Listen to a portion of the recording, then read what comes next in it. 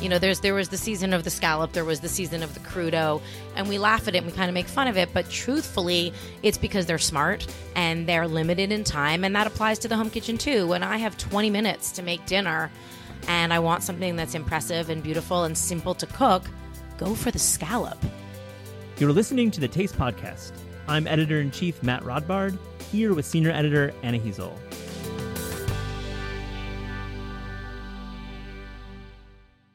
On today's show, we're talking to Gail Simmons, who is a judge on Top Chef and also the author of the recent cookbook, Bringing It Home.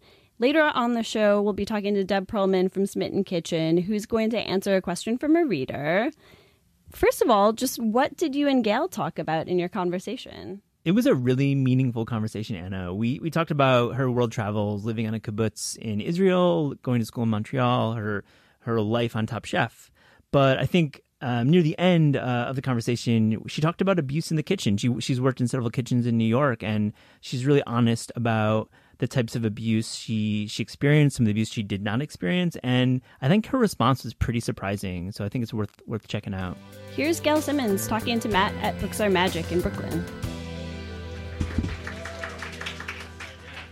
So I want to talk about the book. I got to look at it. I've had it for several weeks, and I've got to page through it, and I learned a lot about you in this book. Personal. Yeah, it is a personal book. So I learned about your honeymoon in Hanoi, searching for chocolate lavang, which I've done myself, but you did not actually end up going to chocolate lavang. I failed. I cried on the street for 6 hours, maybe 12. And then I learned to make it myself because I couldn't ever get to the real place. I learned you lived on a kibbutz. You're a kibbutznik. You lived there when you were in high school, right? After my senior year of high school, I spent 2.5 months on a kibbutz in northern Israel near the Galilee. Yeah. And I worked on a chicken farm, picking eggs, not slaughtering chickens, although we did have to kill some chickens when they would get sick only. But no, I was picking eggs, and then I was transferred to the kitchen, and that was the very first professional kitchen. Well, professional is sort of a And you learned to make schnitzel with za'atar, which is the recipe in the book, which I think that's like one of the national dishes of Israel. It really is. I mean, there's a lot of schnitzel in Israel because of so many Eastern European immigrants, obviously, when the country was founded, and they made schnitzel every Sunday was family dinner night. Everyone eats communally every other day of the week, but on Sunday nights, everyone eats in their own homes with their families. And so we would be invited every different Sunday to a different family of friends that we'd made on the kibbutz. And they always made schnitzel, and my favorite was schnitzel with za'atar. So it's in the book. So there's more. I've learned more. You went to school in Montreal. You're born in Toronto, but the Quebecois cuisine, like poutine and the rich braises. Yes, there's a lot of... I grew up in Toronto, which is a very Anglophone city, obviously an English city, but I spent 4 years in Montreal. I married a Montrealer. My mother's from Montreal. And I sort of, I align, I don't know, in my head, I'm a Montrealer. That would offend a lot of my family. But somehow there's 4 or 5 Quebecois dishes that showed up in my book. There's a pork and bean stew with maple cream, and they're all maple syrup recipes. We're a giant cliche, basically. The whole country, but there's a tarte au sucre, which is a very traditional maple sugar tart, and there's a pudding chômeur, which is a maple and pear sort of sticky toffee pudding type dessert. So I also learned about charcuterie garnie, right? Yes. Charcuterie garnie, an Alsatian dish, which you learned from Hubert Keller. Is that right? Well, I learned about it. My mother actually made it when we were growing up. Okay. It's a very traditional dish in Alsace and in Austria, Germany sort of area. And it's actually a very complicated dish to make when you are in that part of the world, but I've simplified it. And I just call it sausage and sauerkraut so that people actually make it and aren't freaked out. Man, I learned about peri-peri chicken. I learned about your lazy lobster pies that you make summers in Massachusetts. That's right. I discovered a recipe for lazy lobster pie at a lobster shack that I go to all the time when we're there. And 2 years ago, when I went there to have it, it had changed hands. There'd be new owners, and there was no lazy lobster pie on the menu. So I made it myself. You made it. Because we all need lazy lobster pie in our lives. So, Gail Simmons, you're a well-traveled individual. You've seen the world, not just through your life on television, but through through life. But you also had this great ability, and I think this is a big reason why this book is such a success, is that every recipe has been simplified, has been pared down to the essence of the dish. Every recipe is one page and there are no sub recipes, but you've been able to really fit in these traditional flavors. Like, how the heck did you do that? Some of it was challenging. The difficulty ethically is that I wanted to maintain the integrity of the food I was cooking and not dumb it down. This is not like 6 ingredients in 20 minutes every, whatever, after school special meals. I wanted them to be full of flavor and I wanted them to feel sophisticated, but I also wanted to make sure that they were actually cookable and that, no sub recipes. Not that I'm against sub recipes, but this is a home cook book. It's not a chef book. And I wanted people to take it into their kitchens and actually use it and not feel intimidated by it at any level. So there are a few recipes that are a little more complicated, a little more of a challenge. But really, I just wanted people to cook from them and to use the recipes, but still make sure that I was maintaining the authenticity of the flavors from that word is crazy. Authenticity, man. That's a crazy word. And I it's think a scary word these days. It's an important word these days. Yeah. Did you feel challenged to justify this international cookbook? Did you feel that was... I didn't set out necessarily saying I was writing an international cookbook. I always sort of pitched it or imagined it as a book about my adventures in food.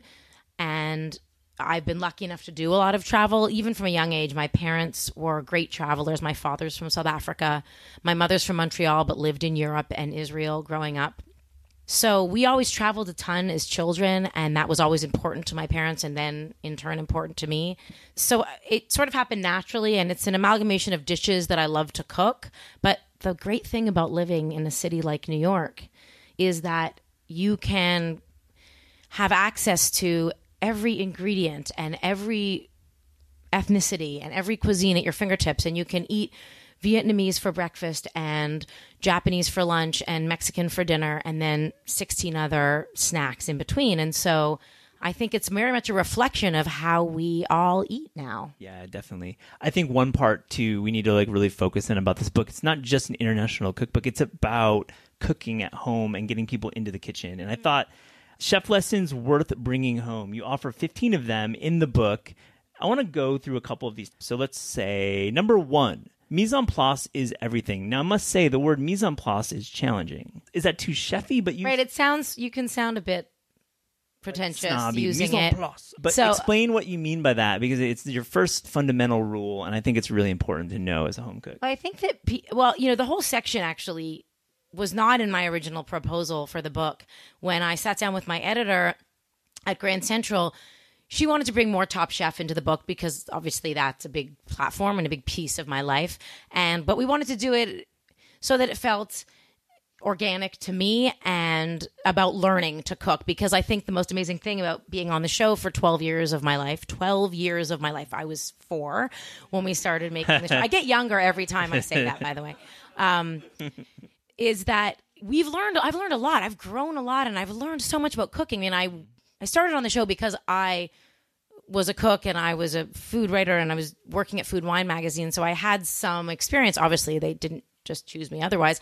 But in those 12 years, watching so many talented chefs cook, sitting at the table with such extraordinary talent and the breadth of talent we've had on the show, I've learned so much about cooking. So these 15 lessons actually are all sort of lessons that you hear on the show, that you hear us talk about, that you hear us tell the chefs.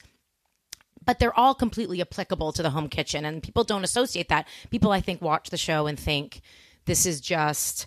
it's chefy chef talk and it doesn't really apply to me, but it's cool and it sounds neat. But really everything we talk about, including mise en place, which is really just being organized in the kitchen, is such a crucial lesson. Organization tactic. Right. It's about the idea of preparing yourself before you start cooking, which will ultimately set you up for success. With the tiny little bowls, do you do that? Yeah, you can do the tiny little bowls, but you also don't need to be precious about it when you're in your home kitchen. Pile it up on your cutting board, or completely agree. If you know that a few things are going into the pot at the same time, you can put them all in one bowl. But the fact that, the point is, read the recipe through, prepare, and know what step is coming next, and have everything set up, especially because there's a lot of recipes in the book where at the very end things come together quickly. So if you don't read through and know that that's about to happen, then it'll be more complicated at the end. Lesson number 4. have a salt strategy. Yes. I love that. Samin Nosat was here, who wrote a great book about salt, acid, heat, and fat. Yes. She writes extensively, but you also touch on it. Talk about salt. I mean, seasoning, again, we always talk about seasoning on the show. Any cook will talk to you about how important it is to season your food properly. But seasoning your food isn't just kind of adding salt at one time. It's thinking about adding salt throughout the recipe, but in small increments, depending on obviously the steps of the recipe, so that you are seasoning thoughtfully and consistently, so that at the end, you don't necessarily have to just keep throwing salt in and can't figure out why it's tasting superficial and it doesn't have the depth that it has. So I talk about different ways of salting different recipes. So when you're making a soup, you might salt at the very beginning, and then you're going to salt it in the middle after you reduce it, and then you're going to salt it at the end when you're doing that final taste. Or when you're salting a salad or finishing a dish, why putting a little salt on after it's finished cooking, as well as before you cook it, is important, but to do it judiciously. And do you have kosher salt on hand at all times? Do you have Malden Yes. salt? Do you have, Know what? what do you always like to have? I generally like to have two salts, a kosher salt that I cook with ubiquitously, and then a fancier, coarser salt, flakier salt like Malden salt, or a Sel Gris for finishing certain things at the end. But I don't think that that's necessary for home cooks. Buy a big box of kosher salt and start there. And I think kosher salt is great because of its texture. You know, it's coarse and it's easy to feel and understand. Fine salt is hard to cook with because you can't control it as easily. Now on to 5. Know when a dish needs acid. That's like the next part. Yes. Like salt and acid work off Right. each other. So what does that mean? Like acid is important to balance out the salt that you maybe have That's exactly oversalted? right. It's important to balance out salt. It's important to balance out fat.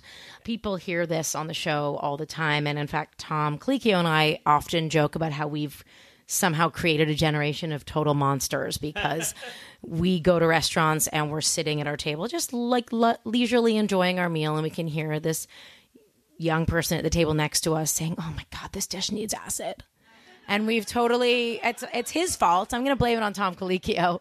And not only him, but, you know, this kind of the cooking show. The jargon is now part of our life. Right, everyone, but it's true, and acid can come in many forms: vinegar, citrus, obviously, and it does play a really important role in the cooking process. Not that every single dish you make needs tons of lemon juice or vinegar or, you know, pickle brine, although I do put a lot of pickle juice in my recipes.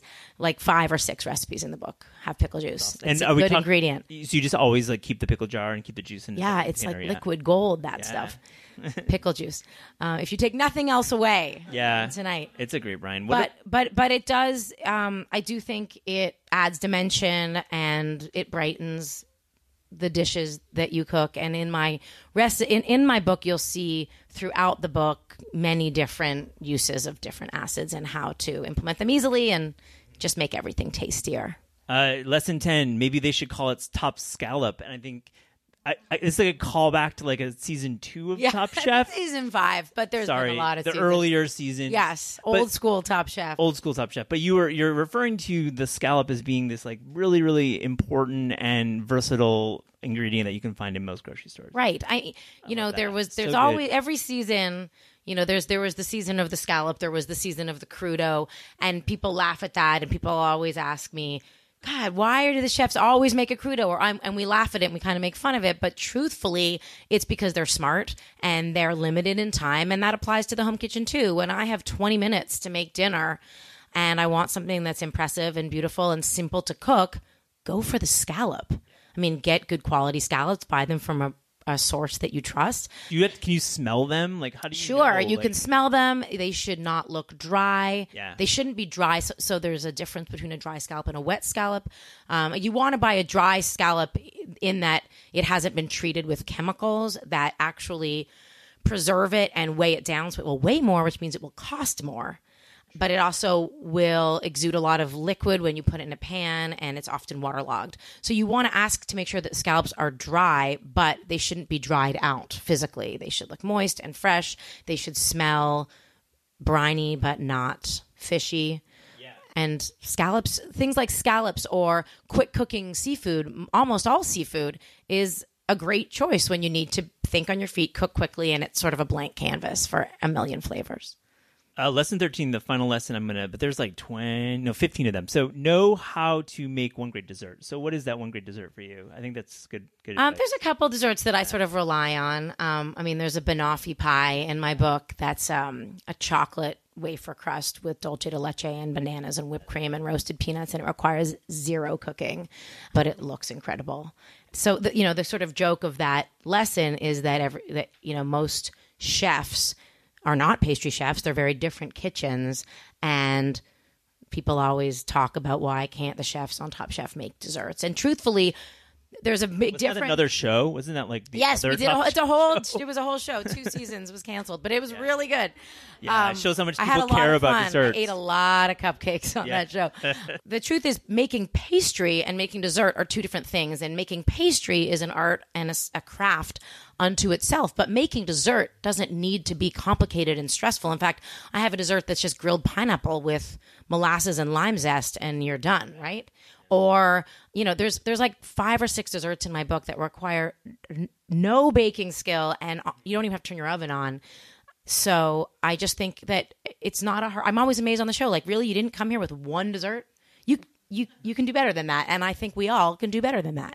There's got to be like a Top Chef for Dummies like email or shared doc that goes around. I wish we were allowed to just send them do me a favor, make it easy on us this season. Here are the top 10 things. Well, maybe I'll just send them all my book now. So we're in a bookstore. I always like to ask about books, and you call out 2 books that really meant a lot to you. So one is the Moosewood Bible. Oh, yeah. So talk about the importance of that book and when it came into your life. So, dirty little secret, when I was probably 15 until I was 21, I was a vegetarian. Figured so. For many reasons, and all noble. And I'm no longer a vegetarian.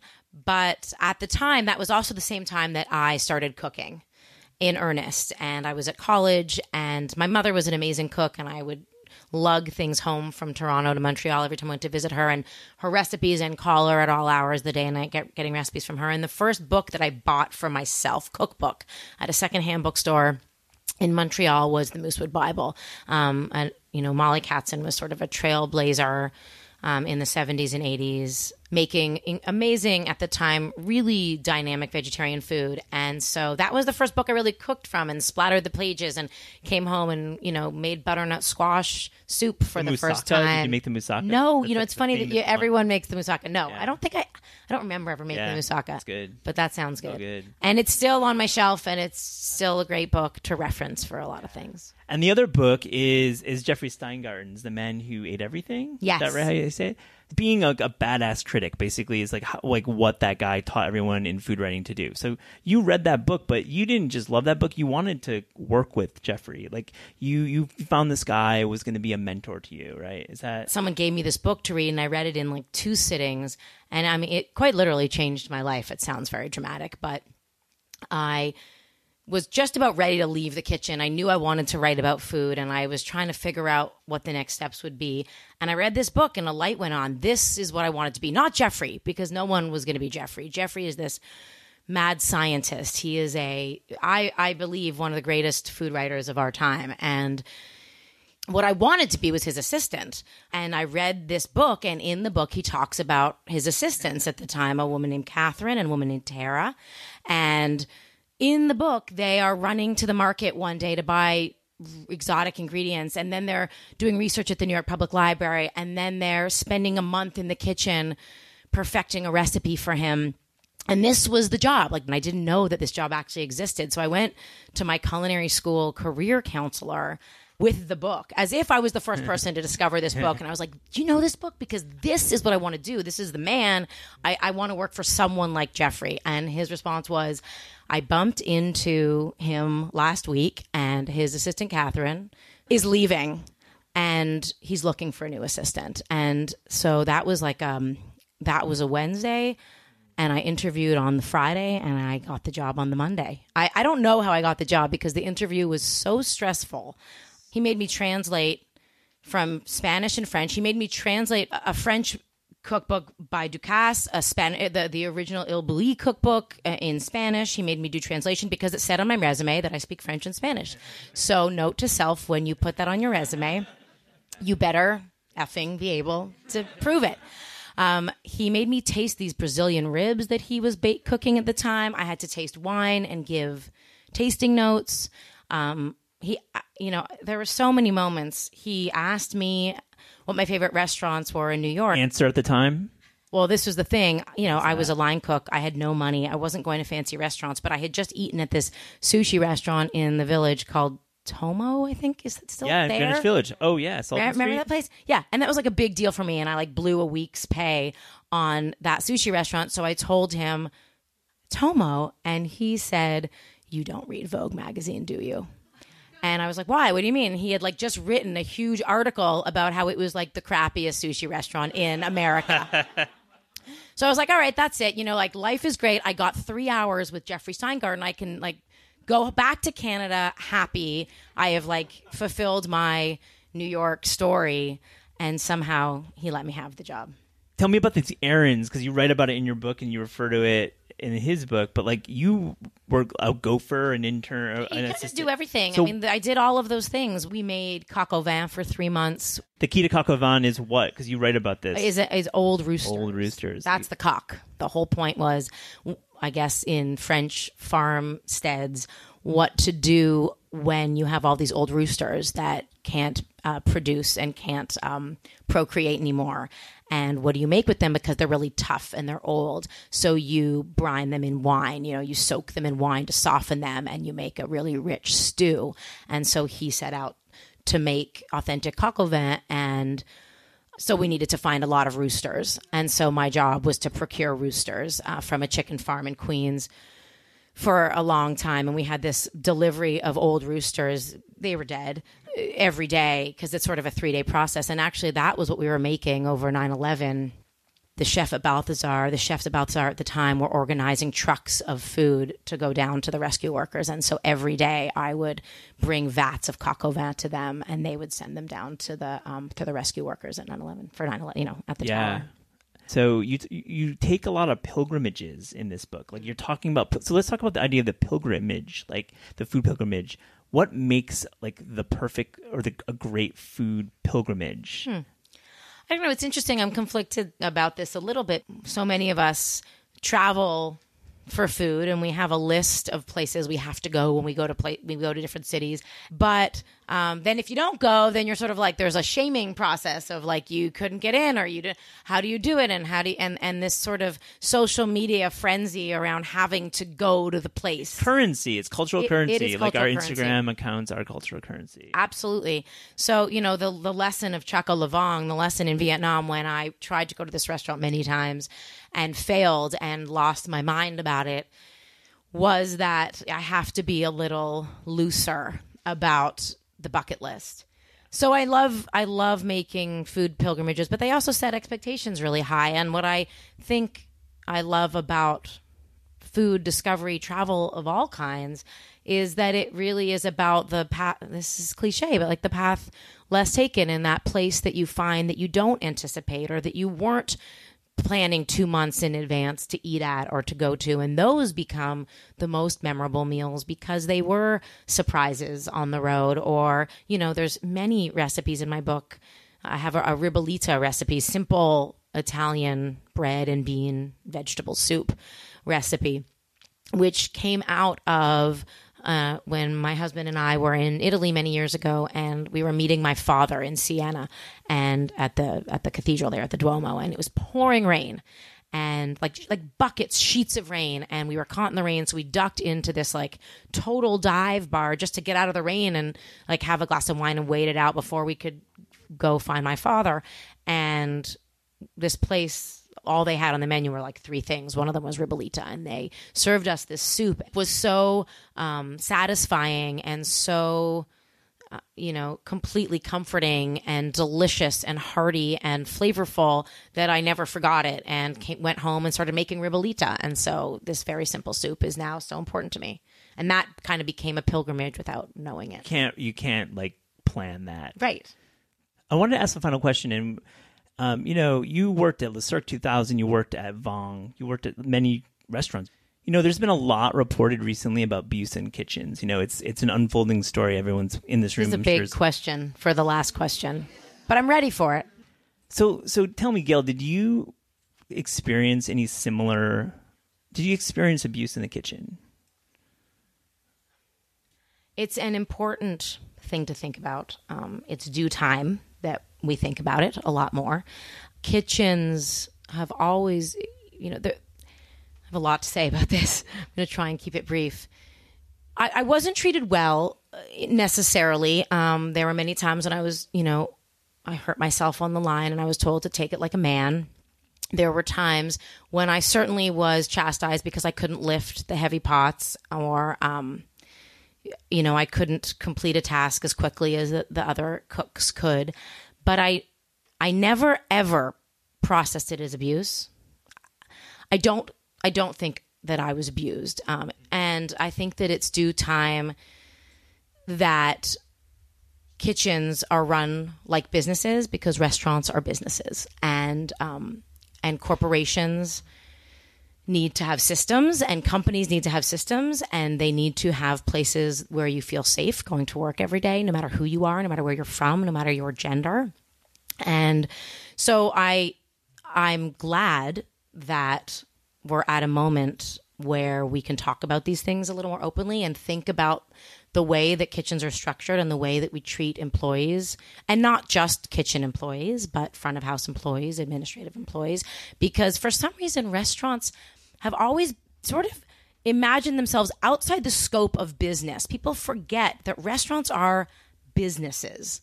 But they have negated, I think, often the traditional systems and operations. Human resources, operations. And that's not all kitchens. It's an exaggeration to think that all kitchens are like that. I worked for Daniel Boulou for 3 years, and he, when I started working for him, he had 3 big kitchens in New York, and now he has something like 11.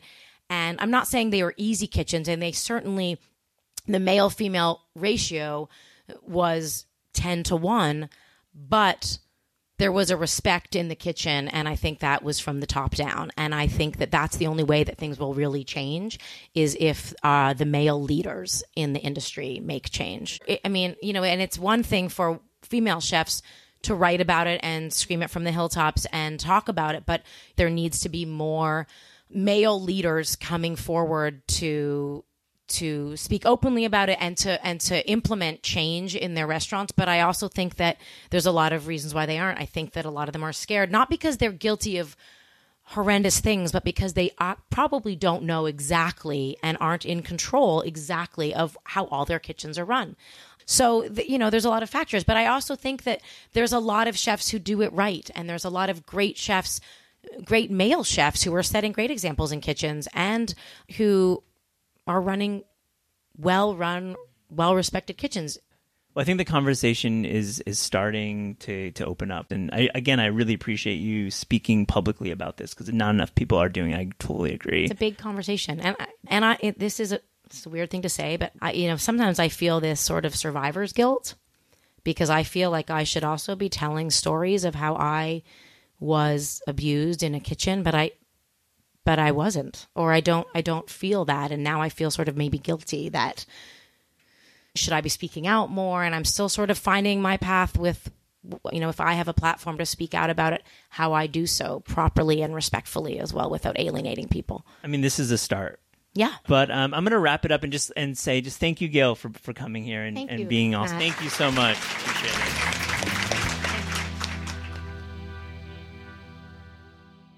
In our next segment, we are talking to Deb Perlman of Smitten Kitchen and asking her a question from a reader. Deb Perlman, we're here in your kitchen in New York City. We have a reader question.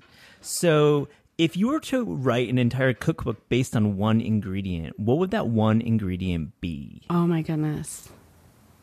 I'm like, artichokes? But no, they're not that versatile. They're so just much my subtext favorite. with artichokes, too. I feel like you'd have to have all these weird jokes. No, because I don't think they're the most...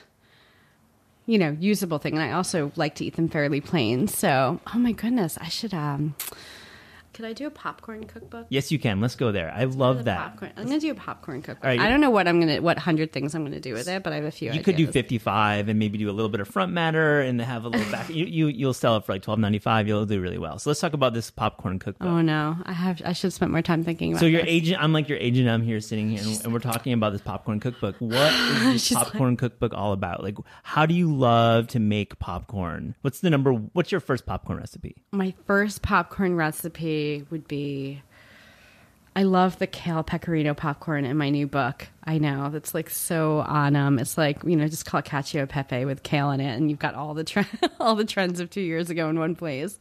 I love the idea of doing like simple preparations, but I also actually like in my first cookbook I have a buttered popcorn cookie. So I just kind of like the idea of using it as like a crunch factor in other things. And I also have always wanted to make a caramel corn cake, like party cake.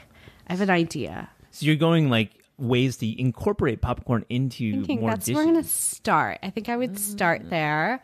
And I also, I've done this sort of like buffalo chicken popcorn before.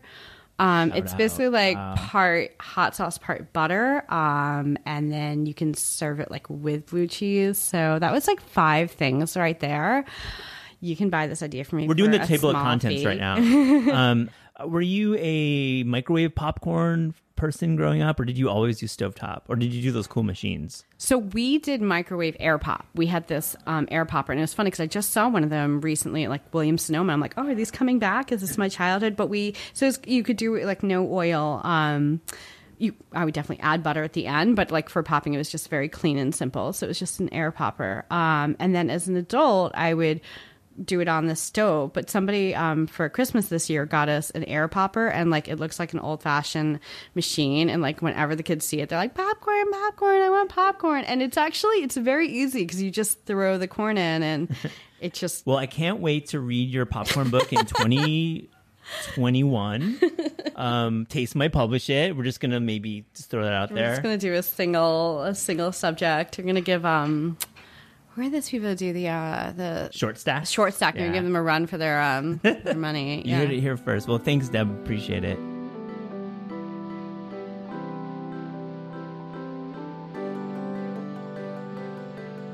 The Taste Podcast is hosted by Anna Hezel and myself, Matt Rodbard. It is produced by Gabrielle Lewis. Our theme music is by Steve Rydell. Interviews are recorded live at Books Are Magic in Cobble Hill, Brooklyn. Special thanks to Books Are Magic fam Michael, Mike, and Emma. Confidence wine supplied by Smith & Vine. Visit Taste online at tastecooking.com and see you next week.